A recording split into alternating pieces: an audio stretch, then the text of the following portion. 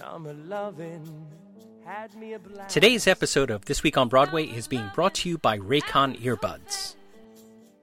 Met a girl crazy for me. Met a boy cute as can be. Summer day drifting away to all the summer nights. Hello and welcome to Broadway Radio's This Week on Broadway for Sunday, July 19th, 2020. I forgot what day it was. My name is James Marino, and in the broadcast today we have Peter Felicia and Michael Portantiere. Peter is a playwright, journalist, and historian with a number of books. His columns appear at Masterworks Broadway, Broadway Select, and many other places. Good morning, Peter. Hi. Good morning. Also with us is Michael Portantiere. Michael is a theater reviewer and essayist. He's the founder and editor of CastAlbumReviews.com. He is also a theatrical photographer whose photos have appeared in the New York Times and other major publications. You can see his photography work at filespotphoto.com. Good morning, Michael. Good morning. Good morning. Everybody's AC on high? Yeah. Yeah. It's gonna be a hot one as we. Going to be another hot day. I was just going to start saying that. I was gonna go with too darn hot. Sure. I think so. So, in this week of heat, Peter, what did you do this week? I saw a show. What? I saw a show. Where did you see a show? Did you go to the Berkshires? No. Right here in town. There's a marvelous, charming, and indefatigable woman named Susan Charlotte. And for the last 20 years, she has put on shows in the afternoon called Food for Thought, where food is sold as well. And so you can eat and see a show. Well, we didn't quite get the food this time, but we certainly got the food for thought. Because what she did was put on two one-act plays and a monologue. The two one-act plays were I'm Herbert from You Know I Can't Hear You When the Water's Running, about two people who've been married for a while, but they were married before, and now they're so old they're confusing previous spouses with current spouse. So it was a terrific final play of the four that You Know I Can't Hear You When the Water's Running had during its long run on Broadway in the late 60s. Also presented was an Arthur Miller play, which was I Can't Remember Anything. And this is a similar type of thing. Well, anyway, what's also interesting is that the organization has been in business for 20 years. And 20 years ago, Bob Dishy and Elaine Stritch did I Can't Remember Anything, and Arthur Miller actually came to the show and actually was in the audience seeing his own play, which is really wonderful. So, of course, he can't do that anymore, but the play goes on, and so did Bob Dishy. Bob Dishy was there again doing it, and he was with his wife, Judy Graubart. Now, that name may not mean much to many people, but those of us who grew up at a certain era and watched the Electric Company will remember Judy Graubart as Winnie, Jennifer of the Jungle, Julia Grown Up, those characters. She was in a ton of those shows. So, but anyway, they've been married for 30-odd years, and they have kids and all that. And to see them do it together, the chemistry was really quite marvelous because, after all, they know each other so well that they were able to just jump in. These are readings, by the way. And but nevertheless, with two old pros like this, it was really quite wonderful. In the second play, we had Bob Dishy again, but we had Marilyn Sokol, one of the most endearing performers in town. So it was great fun to see that. Now, there were some rules involved before you went to this coffee club, which is on the 6th floor of a building close to Fifth Avenue on 44th Street. So Susan was very adamant about the fact that everybody had to be 6 feet apart. They had to wear masks. Your temperature was taken at the door. A paramedic was there to make sure that everybody complied with the rules. And it worked out very, very nicely. Now, Susan is hoping that on August 17th, she'll do a show with Kathleen Chalfant, which would really be quite wonderful. That may not happen. We'll see. There's a website, www.foodforthoughtproductions.com, and it's worth checking into. If not August, she assures me there'll be a show in September. Not necessarily at that venue, maybe somewhere else, but it will happen. And, it's really quite wonderful of Charlotte because 20 years ago, she really felt that the one act play was terribly neglected, and she wanted to do something about that. And in fact, they're even working on a documentary film about one act plays and food for thought. So I think that's really quite wonderful. And it was just great to be in an audience with live actors and people around you. We were 6 feet apart. We were on very comfortable chairs. They weren't theater seats, but we did have a very good time, and I'm certainly looking forward to future endeavors. I'd been to Food for Thought before, and I will be again. Nice. That's the first thing that you've seen since March, right? Oh, yeah, in since person, March 11th, yeah. Well, Peter, you said you'd be there for the first one, whatever it was. Yeah. You did it. This is true. Wow. So that is great. And I have a link to Food for Thought Productions and all the information there. Wow, this is really, really, really good. I'm seeing glimmers of hope here through the heat. So, Michael, you saw something this week, but not in person. You saw Ode to Passion. So tell us about this film. Yeah, Ode to Passion is a new film by Jack Danini, who directed it and wrote it, including the music and the lyrics. It's a musical, but also the gimmick, if you will, is that all of the dialogue is in rhyming verse, even though it's a contemporary story. And I actually had seen a screening of an early version of it a couple of years ago, and it was to have had some kind of a theatrical premiere, a few months ago, but that was scuttled by COVID. So now it has been released through Amazon Prime. And I think that even though it's an imperfect movie, I think a lot of our listeners might be really interested in it. It stars Giuseppe Basilio, who I've known since he was 15. I actually first met him and interviewed him when he played Melchior in an off-Broadway production of the play version of Spring Awakening. And then he went on to, he had already played the title role in Billy Elliot on Broadway and elsewhere, on Broadway towards the very end of the run. And then he went on to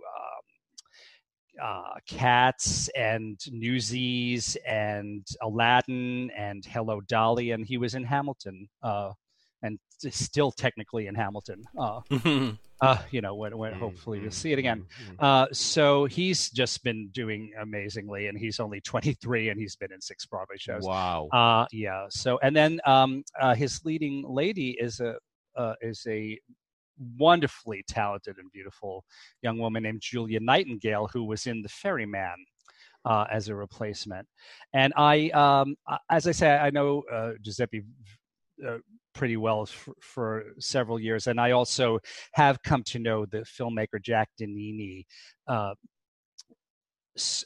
while since this project kind of began to take shape and began to be premiered. So I don't really feel comfortable in reviewing the movie myself, but I thought I would read this review, the first few paragraphs of this review from Variety by Peter de Bruges, and I think this is one of those reviews that is really well written because it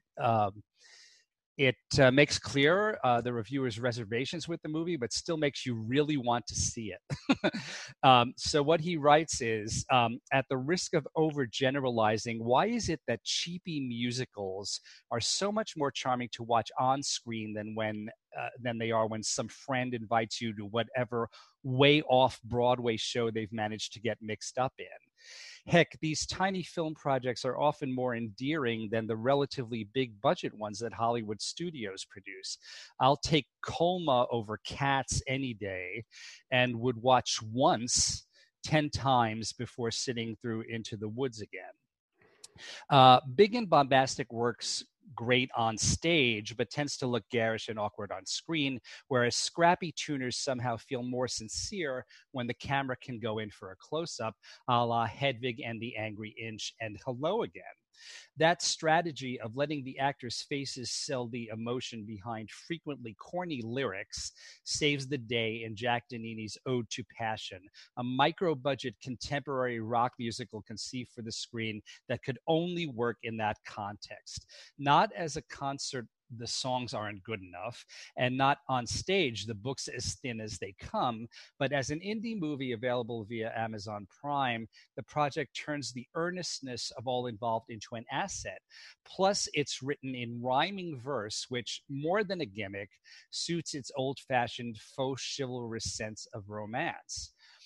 Allegedly 20 years in the making, Ode to Passion is simultaneously a celebration of love at first sight and a more jaded look at the way relationships play out. It's not as ingenious as Jason Robert Brown's The Last 5 Years, which sets its core couple moving in opposite directions, but Ode is ultimately deeper and wiser than its instant infatuation opening suggests. A great deal of that grounding can be chalked up to life experience, although writer-director Danini also introduces an element of Christianity that will turn off some. That dimension struck me as rather refreshing, considering that the majority of Americans identify as believers, but so few movies acknowledge the role that faith plays in people's lives. This romance ends at the altar, but not at all as I expected. As for openings, Danini couldn't be bothered to cook up a meet cute. Instead, Michael, Giuseppe Basilio, spies Anna, Julia Nightingale, from across the room at a New York party, and after bombarding her with questions over the course of the night, concludes, "She will be my wife." What Michael, who's smitten by Anna's beauty, doesn't realize is that she has daddy issues, a drug problem, and it would seem a weakness for the kind of codependency he's selling.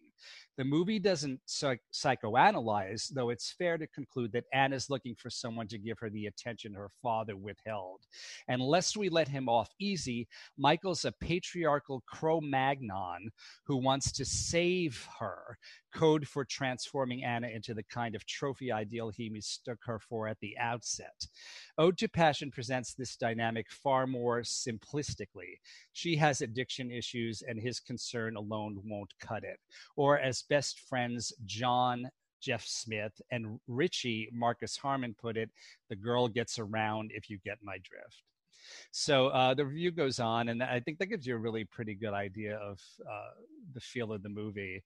But it's absolutely worth seeing because it's so creative, and the performances are extraordinary. And technically, to me, it's astounding for especially for such a low budget movie. The camera work, the sound quality. I would say that 95% of the time, it really seems like the actors are singing live rather than lip syncing, and that always makes a huge difference to me in terms of the effectiveness of the movie. So really, really wonderful, amazing showcase for Giuseppe and Julia, and also for several of the other actors, including Jeff Smith, who I'm not that familiar with, but I know he was in the tour of West Side Story.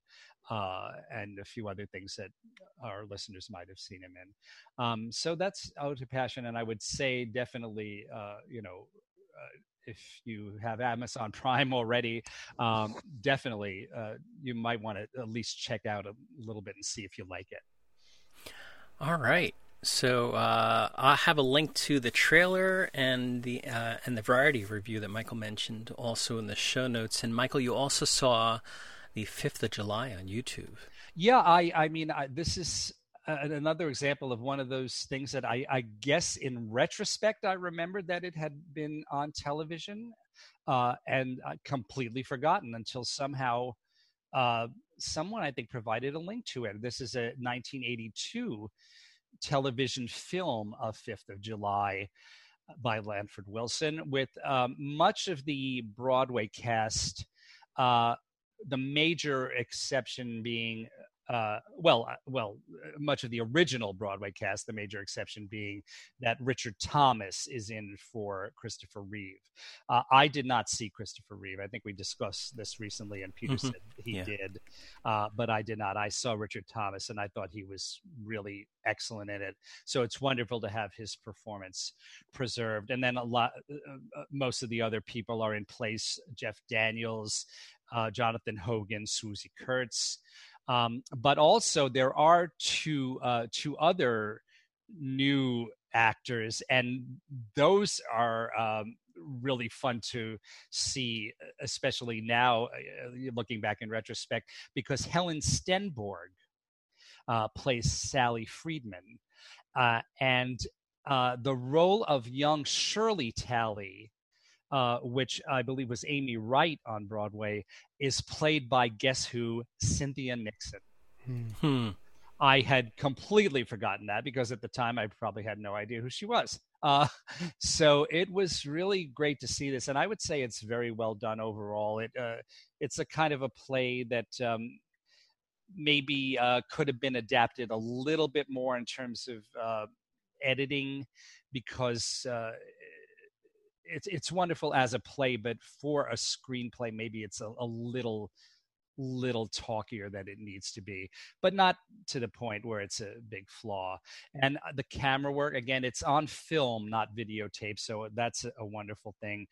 It was, since it was made for TV in the early 80s, it's not widescreen, it's the square format that was standard for television at the time. But other than that, it looks wonderful. And it seems to me that this version on YouTube is high def or pretty close to it. It's really very, very good quality, and it gave me a renewed appreciation for that play, which we discussed recently in another context.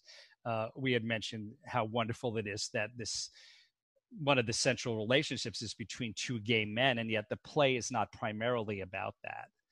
And it's also very interesting in its discussion of the Vietnam situation and the Vietnam protests in a somewhat oblique way.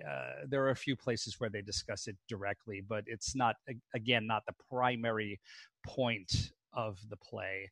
So Wilson was very good at that, I think, in covering subjects and making them all seem part of a whole and very organic to the play that he wrote. He really was a wonderful writer, and it's nice to have this preserved in such an authentic way, and directed, by the way, by the original director Marshall W. Mason in collaboration with Kirk Browning, the TV director. So definitely check it out. We will have the link in the show notes, and it was such a nice surprise for me to see it, because I had basically forgotten that it existed. All right. As Michael mentioned, there's a link to that in the show notes, and you can check out that as well. Peter and Michael both got to see Kay Ballard, The Show Goes On.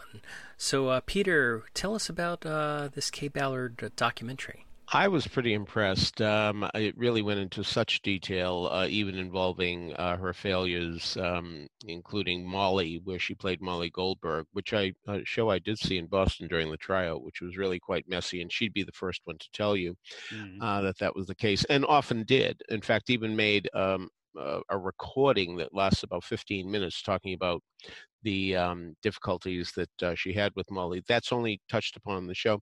But it really is amazing to see how much this woman could do. That's what really impressed me, that she could play instruments, she could play drama. And she was very gracious, too, because she had this dream in the 50s of playing Fanny Brice. And she approached Ray Stark, who was interested in doing something with his mother-in-law, but he didn't know what, maybe a movie. He wasn't quite sure, and he just wasn't interested. But, of course, as we all know, he became interested later. And Kay Ballard was very gracious in saying that once she saw Barbra Streisand perform this is before Funny Girl now, she said, yeah, that's Fanny Bryce. And that was really quite nice of her. I had heard that she was a very lovely person to deal with. I only met her a few times. I remember she was sitting behind me when I saw 42nd Street deep in its run when it was at the St. James Theater. But the thing was that so much was there from clips here, there, and everywhere that you'd be amazed existed. I mean, the Golden Apple, the famous 1954 musical in which she introduced Lazy Afternoon, which became a cabaret standard for a long time. Um, Pictures of that, film of that, so much film. And, that's expensive to get. I don't know if you know how expensive it Yeah. is to get those things, and you can only use a few seconds or minutes before it really gets outrageously costly. So the fact that they got all this together, and there was some marvelous people on there. Liz Smith was on there. Mark Sendroff, the lawyer who represented her for a long time, was on there as well. I was tremendously entertained. I felt I was watching for 5 minutes, and suddenly it was over. I mean, I knew it was going to be because I followed it. It was funny because at one point I thought they were just using the background music to Follies, the opening prologue, and that I had actually forgotten that she was in the marvelous Paper Mill production. In fact, I even interviewed her along with Phyllis Newman, Liliane Montevecchi, and Ann Miller, all in one sitting. Um, by the way, that day, I may have mentioned this along the way, all of them saying, "Oh, I'm so sick. I've got a cold." And I thought, "Oh my God, these ladies are going to start missing performances." Once they heard those cheers from that audience, they never missed. All four of them were there for every performance. But anyway, the movie is a tremendous success. And of course, some people say, well, where's Royal Flush? That was a musical that closed out of town. And a few others that were not Reuben, another one, a Marx Blitzstein musical from, I think, 1956, closed in Boston, I think.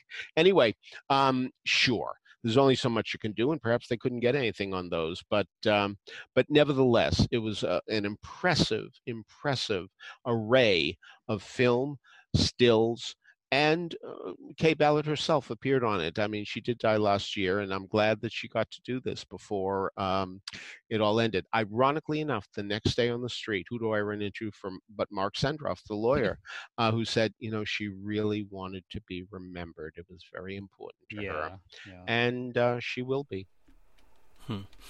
So, Michael, what are your thoughts on it? Yeah, specifically, I'm sure. Peter, I'm sure it was a wonderful surprise for you, unless you had already seen it. They had some silent color footage of Carnival, the original production. Mm-hmm.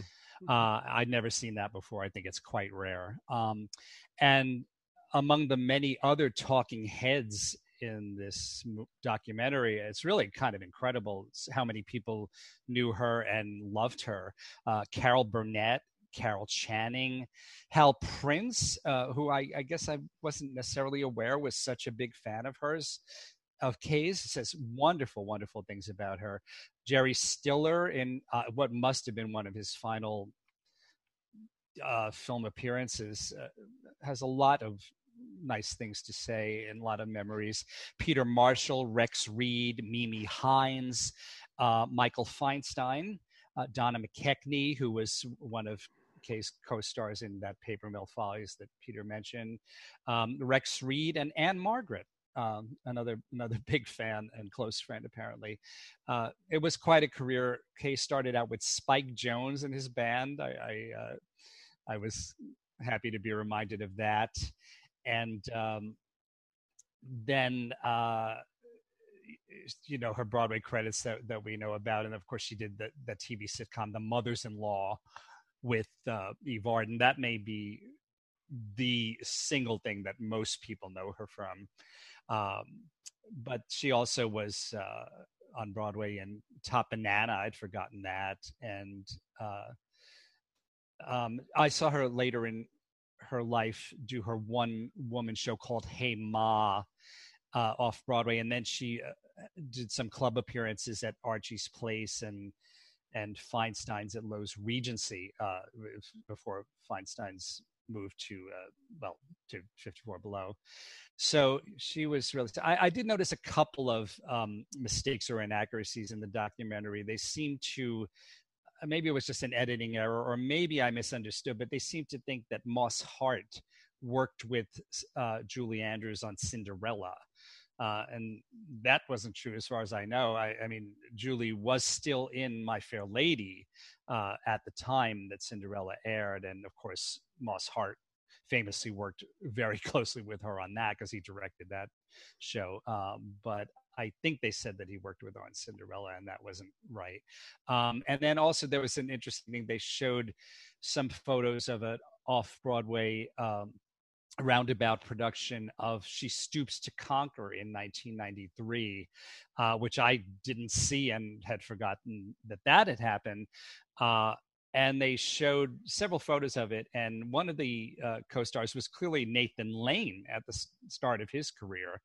And he wasn't mentioned, so I'm not sure if they didn't realize that that's him in the photos, or if it just got lost in the shuffle. But overall, I think it was very well done and pretty meticulous. And there were, as Peter mentioned, tons of clips of all sorts. A lot of her early TV work, singing hilarious comedy numbers and things of that sort. So I was very happy to see it because I didn't get to see it when I'm not sure how it was distributed or to what extent when it came out last year. So this was streamed online through Theater Mania, and I was very glad that they decided to do that because I enjoyed it thoroughly. So if you go to kballardmovie.com, there's a list of different ways that you can see it. Now that it was originally on Theater Mania and a bunch of different other outlets, but it seems like they're calling this the virtual cinema, and ways in which you can see this documentary. That's really wonderful that not only was it captured and put together, but able to be put out there right now. It's really it's so important to understand the roots of these great people that we all stand upon their shoulders. And Kay Ballard is just one of the many. So let's move on to our trivia for this week. Peter, do you have an answer to last week's question? Sure. The question was, what musical quoted the lyrics of the entire second stanza of the Star-Spangled Banner in its second act? And the answer is Over Here, the 1974 musical about World War II entertainers. The two Andrews sisters were looking for a third singer and found one in Mitzi, who actually was a Nazi spy. Eventually, she was suspected as such, and she was challenged to prove that she was a genuine loyal American by reciting the entire second stanza of the Star-Spangled Banner, which she started, but she didn't get very far. The person accusing her had all the ammunition he needed. No real American knows the second stanza of the Star-Spangled Banner. Now, the irony is, after that was revealed, a character did come in and say, actually, I know the third stanza of the Star-Spangled Banner. And the point of her saying it was to really indicate, we were in a war, and this, of course, banner, Star-Spangled Banner did come up during the War of 1812. And it was a very moving moment. And the irony was that was said in the original production by Phyllis Somerville, who died this week.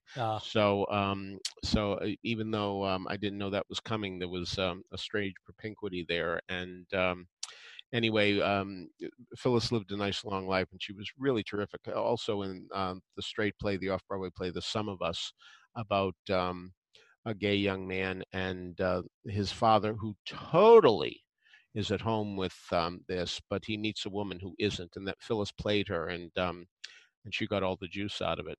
Steve Bell was the first to get it, followed by Joanna Abizzi, Tony Janicki slumping to third place again, Brigadoon, Jack Leshner, and Paul Whitty. This week's question. Before you get to this week's question, I have to throw in here. Did you know that there are 4 verses to the Star-Spangled Banner? Yeah. Wow. I didn't know there were 4 verses until one Lena Hall sang them at a baseball game for the my God, Lehigh Valley Iron Pigs. The Lehigh That's the name Valley. of the team? That's the name Iron of Pig? the Iron Pigs, Lehigh Valley Iron Pigs. Lena sang the Star Spangled Banner back in 2013 for them, and the fans were standing, and they thought that the Star Spangled Banner was over after the first verse, and it went on and on and on. And there's a wonderful video from Sports Illustrated that outlines this, and the angst on the people in the stands' faces is really wonderful. I'll throw that in the show notes. But yeah, The Iron Pigs. It's funny. Back in 1990 something, I wrote I didn't write. I compiled a list of all the minor league and major league and Negro League and women's league baseball teams. Was published by Facts on Files. It's called Professional Baseball Franchises, from the Abbeville Athletics to the Zanesville Indians. Wouldn't you know, 3 weeks before the book is due, I find out that there's the Zanesville Pirates. But anyway, everything was printed for the cover, so they went with that. But anyway, my point is, some of the baseball teams really had hilarious names. In Darby, Connecticut, there were the Darby Lushes. I guess they were drunks. And the irony is they had changed their name from the year before when they were the Derby Angels. So I guess they were no angels. There was a team in 1912 called the Swastikas. Nobody knew. Yeah. Nobody knew. But I love the fact that so many teams took the names from what their town or city's occupation most was, like the Flint, Michigan vehicles. The High Toppers for some North Carolina team. The Furniture Makers was for a North Carolina team for that. But my favorite was the Sheboygan Chairs. There was a team called the Chairs because they made chairs in the town. Can you imagine the Chairs? I mean, that's a team with no get up and go. So anyway, it really was an amazing experience to do this book. But the Iron Pigs, good Lord. So the Iron Pigs is a reference to pig iron, which is used in the manufacturing of steel, for which Lehigh Valley region of Pennsylvania is world renowned. And I knew that as soon as I mentioned this, Rob Johnston would jump in, and of course, Rob was right on the money with the Lena Hall reference as well, and all the they were a Philadelphia Phillies minor league team. They are. They're not. In fact, so I'm a little surprised they're not the Phillies, because I've noticed that baseball teams now in the minors tend to take the name of the parent team. And I'm glad that started happening after I wrote the book, because, I mean, so many teams change allegiances, so it's not impossible for a team to be with the Detroit Tigers and be the York Tigers, and the next year become the York Cubs, and the year after that becoming the York Brewers. That type of thing happens all the time now. So as a way of letting people know who the parent team is, and it's sort of a greatness by association thing. Anyway, that's probably a lot more about baseball than many of our listeners would care to know. So I like baseball. That's what I'm doing here. I understand, and I get the reference. So the question for this week: what was the first song in a Broadway musical to actually use in its lyric the expression rock and roll? Okay. So if you have an answer for that, email us at trivia@broadwayradio.com. We'll let you know if you're on the right track. Whatever you are doing, whether you're working from home, Zooming with friends, or getting some exercise, you need a great pair of wireless earbuds. Before you go dropping hundreds of dollars on a pair, you need to check out the wireless earbuds from Raycon. Raycon earbuds start at about half the price of any other premium wireless earbuds on the market, and they sound just as amazing as the other top audio brands you know. Their newest model, the Everyday E25 earbuds, are the best ones yet, with 6 hours of playtime, seamless Bluetooth pairing, much more bass, and more. Raycon's wireless earbuds are so comfortable, they're perfect for conference calls or binging podcasts. I have earbuds in all day long as I'm listening to podcasts or to music or on a call. Wireless earbuds have changed my life, and I'm not just being dramatic, they really have. I've been using my Raycons for about a month now, and the number one thing I like best is the battery life. Before Raycon, I was constantly concerned about my earbuds' battery. Not anymore. One other thing, Raycon earbuds come with multiple gel tips because we all have different sized ears.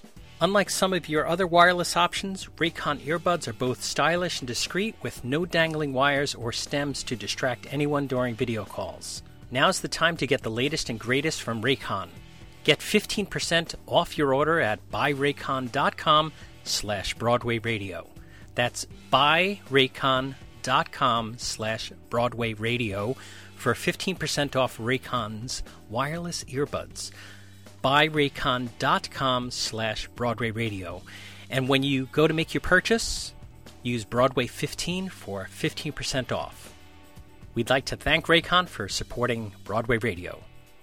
So, our topic this week is summer reading, and as I realized just as we started to record this morning that I should have invited Jan Simpson to be with us, because every year, at least for the last 10 years, if not more, Jan has put out a list of her theater books for summer reading, and I feel really bad we didn't invite Jan. So we have to invite Jan to talk about summer reading, but Peter and Michael, what are some books that are things that you think we should pick up and turn the page? Well, I'm going to mention The Season by William Goldman because I've spoken about that so many times, so I'm not going to speak about it today. But I'm going to mention a very obscure book by a woman named Kate Dunn called Exit Through the Fireplace. And the reason it's called that is because this is about the days of stock in England, in the provinces, not in London necessarily, but in the provinces, where they used to do rep, and they used to do arguably a different show every week. And as a result, a lot of them were under-rehearsed, or people had to come in at the last minute and do things. And one act, so many of them were set in living rooms of or drawing rooms of nice upper middle class homes. And one actor said, I know when somebody doesn't make an entrance, what I always do is go upstage to the French doors, open them wide, and take a breath as if I'm taking a breath of fresh air, and then come back. And by that time, the person has come in, but it's all about the misadventures that go on. And it's great fun. And as my wonderful friend Ken Bloom, who has written many a wonderful book, including the 101 Great Broadway Musicals book, the picture book that has had many editions now, and some shows have come and gone. As he says, you really will find yourself laughing on one page and in tears on the next page, because so many of the stories are very moving too. So I know that's not a famous book, but I do think it's worth mentioning. Okay. Michael, what have you got to suggest? Well, I can start out with two books that I can use as a sort of a segue, and one of them is, the title is How I Lost 10 Pounds in 53 Years by Kay Ballard, Right. with Jim Hesselman, and a foreword by the aforementioned Jerry Stiller. They must have been really good friends, those two. And it's a wonderful book that Kay wrote with this Jim Hesselman quite a few years ago, and I have not restarted it after seeing the documentary, but that's definitely high on my list. And then another book that I have started rereading is a great book called Intimate Nights: The Golden Age of New York Cabaret by James Gavin, and that's Backstage Books, published in well, actually, this is a revised version that was published in 2006. I don't have the original publication date here in front of me. But I remember enjoying the book so much. It's the kind of thing that it's a fascinating subject that's not necessarily well researched or well covered elsewhere in books. I'm sure nowadays you can find a lot online that was very difficult to search out in the old days, but it's so impressive just to read through this and imagine the incredible research that James must have done in bringing back these names of these wonderful night spots and these performers whose many of whose names are now pretty much lost to history. I'm not lost to history, but certainly not known by the general public. But they were part of this thriving, incredible New York nightlife from the 30s. Sort of to the present day, but in recent years and decades, I guess it's certainly not what it used to be. But the people who got their start in New York cabarets, the list is absolutely mind-boggling. From, of course, Barbra Streisand, Woody Allen, Joan Rivers, et cetera, et cetera, et cetera, et cetera. And I thought I had remembered when I started to reread this. I thought, well, I'm sure that Kay Ballard's going to turn up here sooner or later. I didn't remember exactly what James had written about her. Well, she's on the third page of the introduction. That's the first time she appears. And he recreates a wonderful joke that she told. This is so typical Kay Ballard. Two women who haven't seen each other meet on the street. And one says to the other, what have you done to your hair? That looks like a wig. And the other woman says, it is a wig. And the first woman says, oh, well, you'd never know it. and then apparently Kay, who as Peter mentioned, was really instrumental in sort of getting the funny girl going, really, in a sense, just by suggesting it to Ray Stark. But she also did as I think Peter said, she did a recording of Fanny Brice material, and she would sing her songs in her act. And apparently Kay had a parody of My Man, the verse of My Man, which the actual lyric is, it cost me a lot, but there's one thing that I got, it's my man. But Kay was, this was the late 50s, and already, I guess, rents and were starting to zoom in Manhattan, and of course everything's higher than it was previously, and so everything's relative. But so she sang, it cost me a lot, but there's one thing that I got, my apartment. And that was, boy, that hasn't dated. Yeah, no, that hasn't dated. That one's evergreen. So it's been a very Kay Ballard week for me, and that just did my heart really good. And I was so happily surprised to see her turn up on the third page of the introduction of this wonderful book. I'll mention another Kay, and that's Kay Thompson. And Sam Irvin wrote a biography of her that is so... when I finished the book, I went right back to the first page and started again. And when I finished that second time, I went right back to the first page and started again. I have never had that experience with a biography, but I thought this one was so amazing, because this was really a wild and crazy lady. Especially, I mean, she didn't lie, but I mean, Kay Thompson is most famous for the Eloise stories that were at the little girl who lives in the Plaza Hotel. And so it became so popular, there was actually a song. And Kay Ballard said, this was a top 40 hit. Yeah, it was number 37, but she's right. I mean, it was a top 40 hit, but, there is the way she said, there was an implication that, of course, it was substantially higher on the charts. But her adventures on Broadway, her adventures in Hollywood, her adventures as a nightclub performer with the Williams brothers, including Andy Williams, if people remember who he was an enormous success here in New York during the supper club era. And in fact, it's often said that Angela Lansbury's opening number in Anyone Can Whistle, Me and My Town, where the four boys come in and back her up, was actually inspired by Kay Thompson's act. But it's a phenomenal biography. And, I always admire people who do biographies, because that has to be the hardest type of book to write, because you have to go everywhere and find out all this information.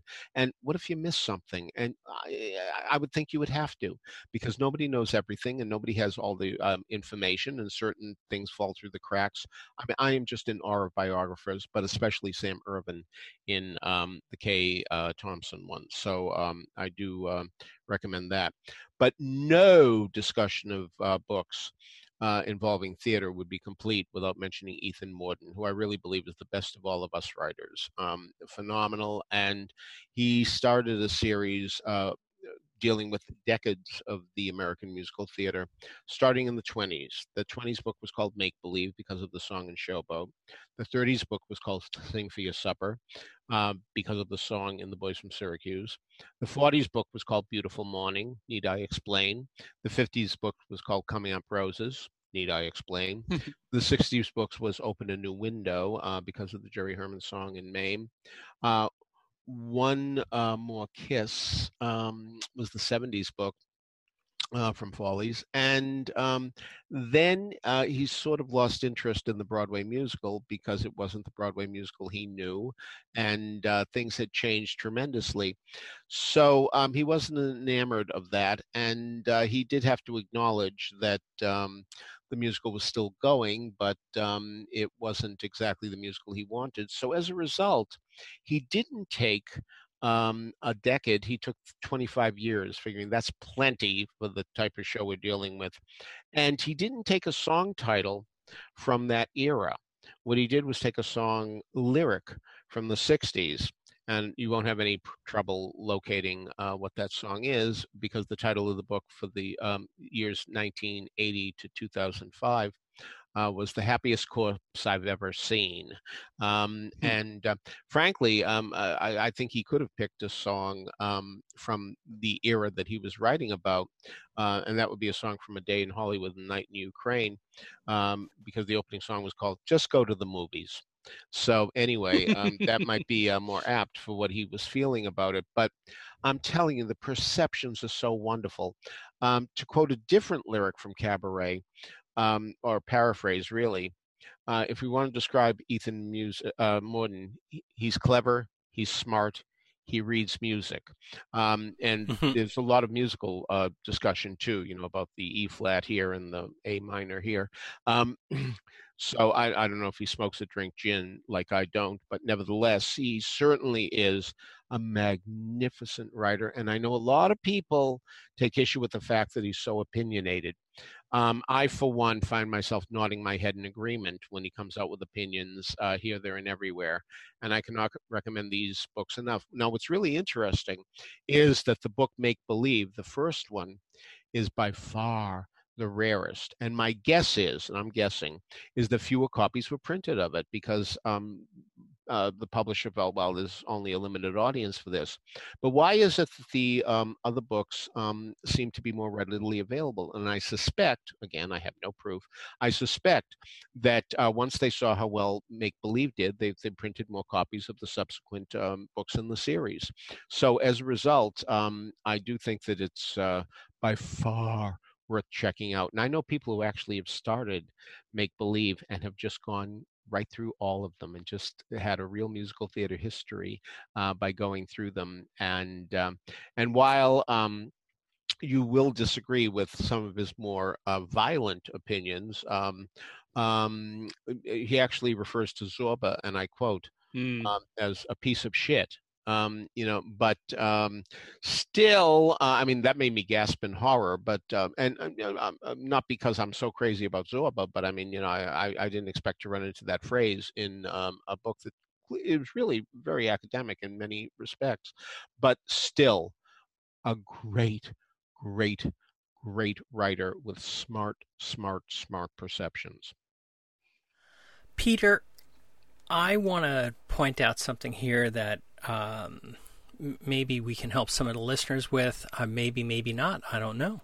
But you mentioned William Goldman's The Season at the very top of the show. Yeah. And so I went to grab a link to it in the show notes, to add to the show notes so that people can get to it pretty easily. And on Amazon, The Season sells for $600 in hardcover and $692 in paperback. That is so bizarre to me, And I was like, okay, so some anomalies happening on Amazon. So I went over to eBay where it's $742. Wow. That's amazing to me. Do you mean first edition? No, just random, and it's $742 plus $4 shipping.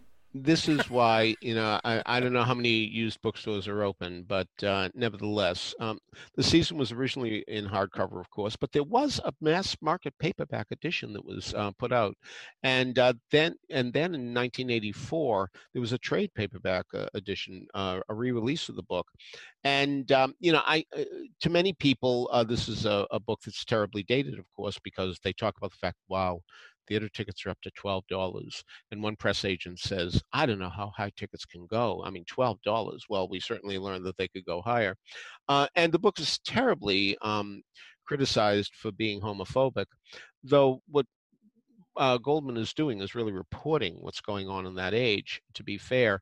And also, he goes to bat for Tennessee Williams, saying, what a shame that he can't really write about what he really knows. And he really would like that to happen. An irony is he talks about a play called Staircase, where the actors in it and the playwright, he said they went to inordinate lengths in their bios to establish that they were straight. He said, I've never seen so much stuff about they're married, they have children, all that kind of stuff. And isn't it interesting that on the original back cover of the book, there's a picture of William Goldman with his wife and his two children. So, I mean, as ye sow. But anyway, that's something that one should approach with caution, younger readers, because they grew up in an era of far more understanding, and they will occasionally feel that he is homophobic. I don't think that's really true, but again, we'll have to agree to disagree on that. So, there's a guy named William Torbert Leonard. I'm not saying he's famous, but he did two labor of love books, and one was called Once Was Enough. And what he means is it's a book that details every Broadway show that ran one and only one performance, not including previews. And I mean, when I say a labor of love, this was done before the computer era, and you can actually see that it's done on a typewriter. This was done by a small press. You just submitted to them what you had, and they printed it as is. So you can really tell it's a typewriter from way back when.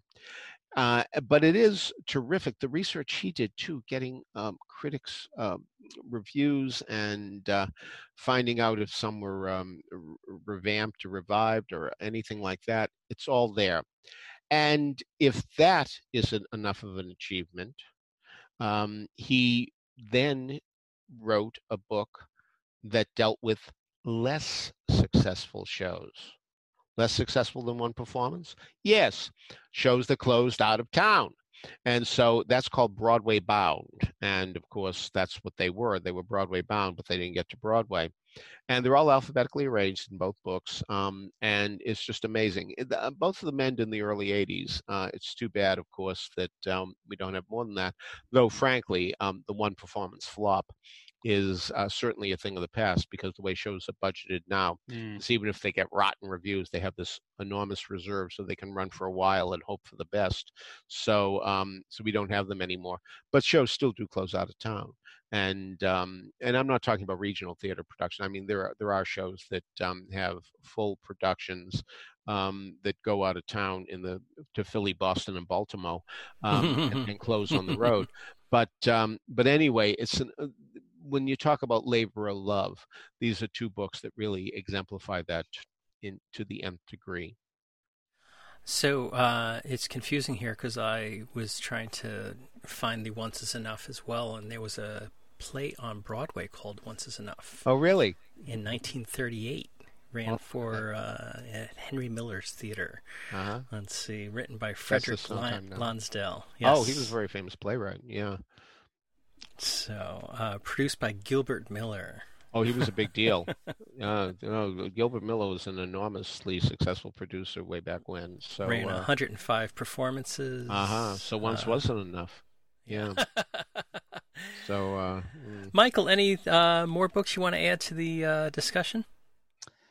Peter, parenthetically, Stephen Sondheim himself confirmed directly to me that Me and My Town was indeed inspired by Kay Thompson The Williams those brother. kinds of yeah. So that's pretty authentic that statement. And on that note, three of the I'm sure many books on Sondheim that I would recommend and would like to reread and are on my list are Sondheim and Company by Craig Yeah. Zadan, which for many people is the gold standard, I guess. Then there's the bio of Sondheim by Meryl Seacrest, which I remember being quite controversial when it came out. I guess that's only natural that it would be. There would be strong opinions on any book on Sondheim. I don't remember the details, but some people were not very happy with it. And then there's a wonderful book called Sondheim's Broadway Musicals by Stephen Banfield, which is an analysis of the shows themselves in quite a lot of wonderful detail, including musical analysis, lyrical analysis. And that was published at a point where it goes up to and includes Into the Woods. So that means obviously Passion is not in it. And I guess there's Assassins, Assassins and one other that I can think of that's technically also missing as a Sondheim Broadway musical that's missing, and I guess that would be The Frogs, because even though it wasn't written from scratch, I think that the new material in that, some of it is really wonderful, including that great song "I Love to Travel." I think that's one of the best things Sondheim wrote in his later career. And I thought that show was worth it, if only for that number. But there are other wonderful things in it as well. And I thought it was so interesting how Nathan Lane collaborated with Sondheim as a writer, in addition to the star of the show. So those are three books, as I say, of the many on Sondheim that I would check out if you haven't already, or maybe check out again. It's always so interesting to read books again after many years of away from them.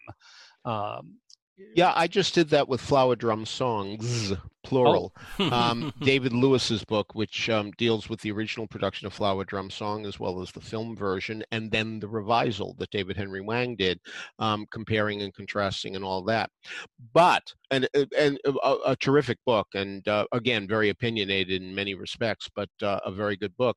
But you're mentioning Stephen Banfield, remind me of Stephen Susskind, who is one of our most valuable writers, and his book that deals with orchestration is a miracle. It flabbergasts me on so many levels. It's called The Sound of Broadway Music, and he goes into such detail with so many shows in terms of who the orchestrator was. Now, so many orchestrators hire sub-orchestrators to do songs they're too busy to do.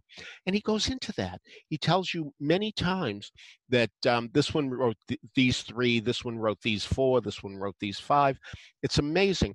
But more than that, he went the extra 10 yards by putting in, when the shows tried out, for the most part, not every show, I'll grant you, but where they tried out, when they opened out of town. I mean, this is amazing. He didn't have to do this. Nobody expected that in this book. This is a book about orchestrators, but he did that.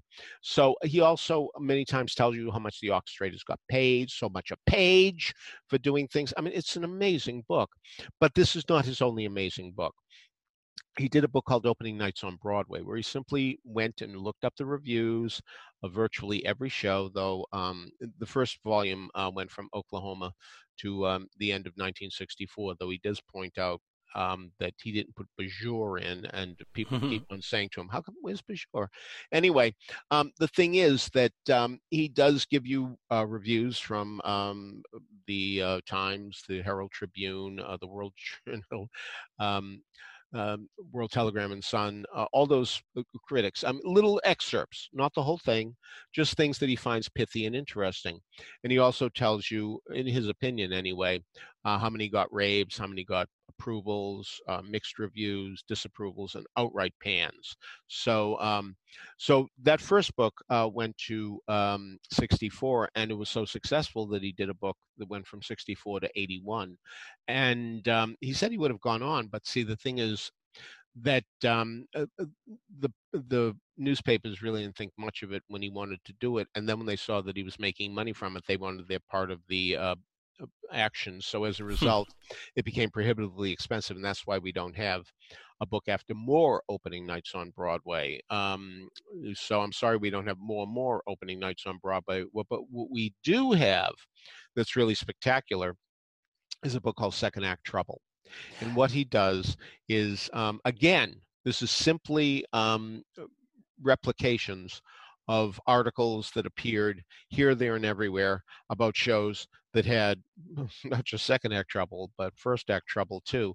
The crown jewel of it is the article that was in the Saturday Evening Post about Kelly, the notorious 1965 musical that Ken Mandelbaum uses to open his book, Not Since Carrie, because as he points out, Ken Mandelbaum does, that nobody really thought that things were getting as expensive as they were, that this was a show that lost an unprecedented $650,000. Now, of course, today, with musicals being in the big budgets of millions and millions and millions, any producer who lost $650,000 on a show would tell you he had a hit, because that's not that much to lose when you're talking about 20 million. But back then, 650,000 was the greatest loss ever for a show that ran one night on Broadway.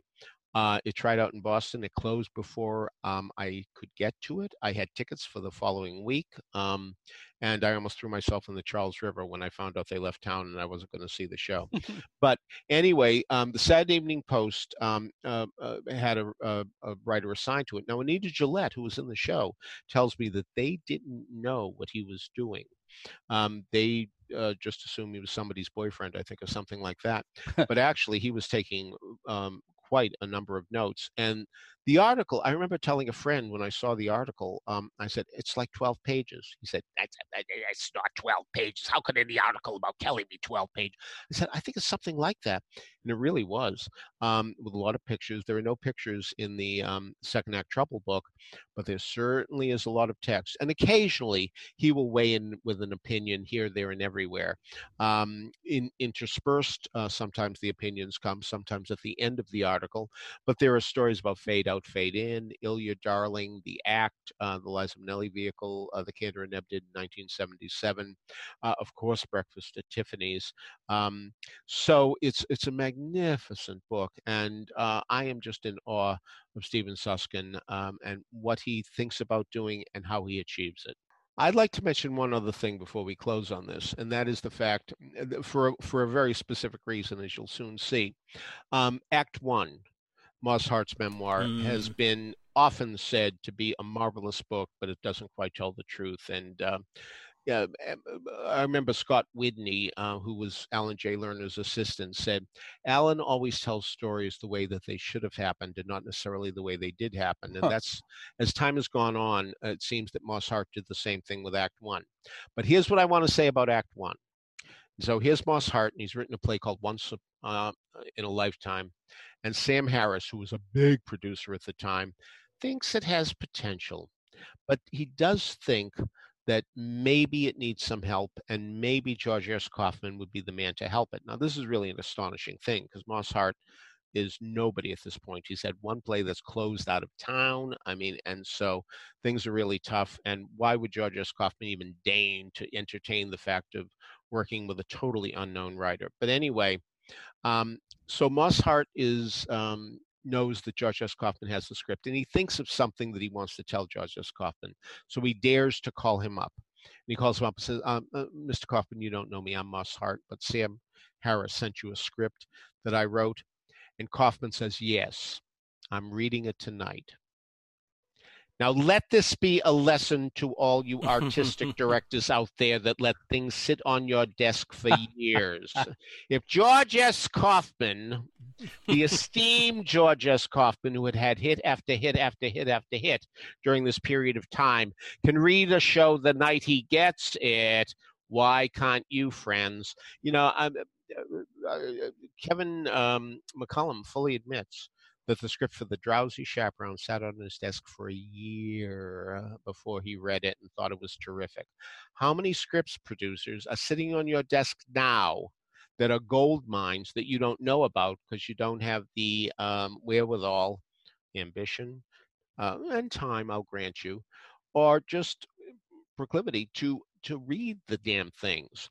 So get on the ball, producers. If George S. Kaufman can do it, why can't you? Okay, excellent. Michael, anything else before we wrap up? Oh yeah, I'll just end by mentioning I found a paperback that I have published in 1979 that I would like to look at again, and it's an anthology called Gay Plays, the first collection, published by Bard, and it's edited with an introduction by William M. Hoffman, who would go on to write, of course, As Is, but that was several years later. So that's one of the interesting things about this, and also what's included is really interesting. Some obvious and some very non-obvious choices. The plays in it are T-Shirts by Robert Patrick, Boy Meets Boy, the musical. Oh, the musical, yeah. Yeah, by Bill Solly and Donald Ward. Confessions of a Female Disorder by Susan Miller.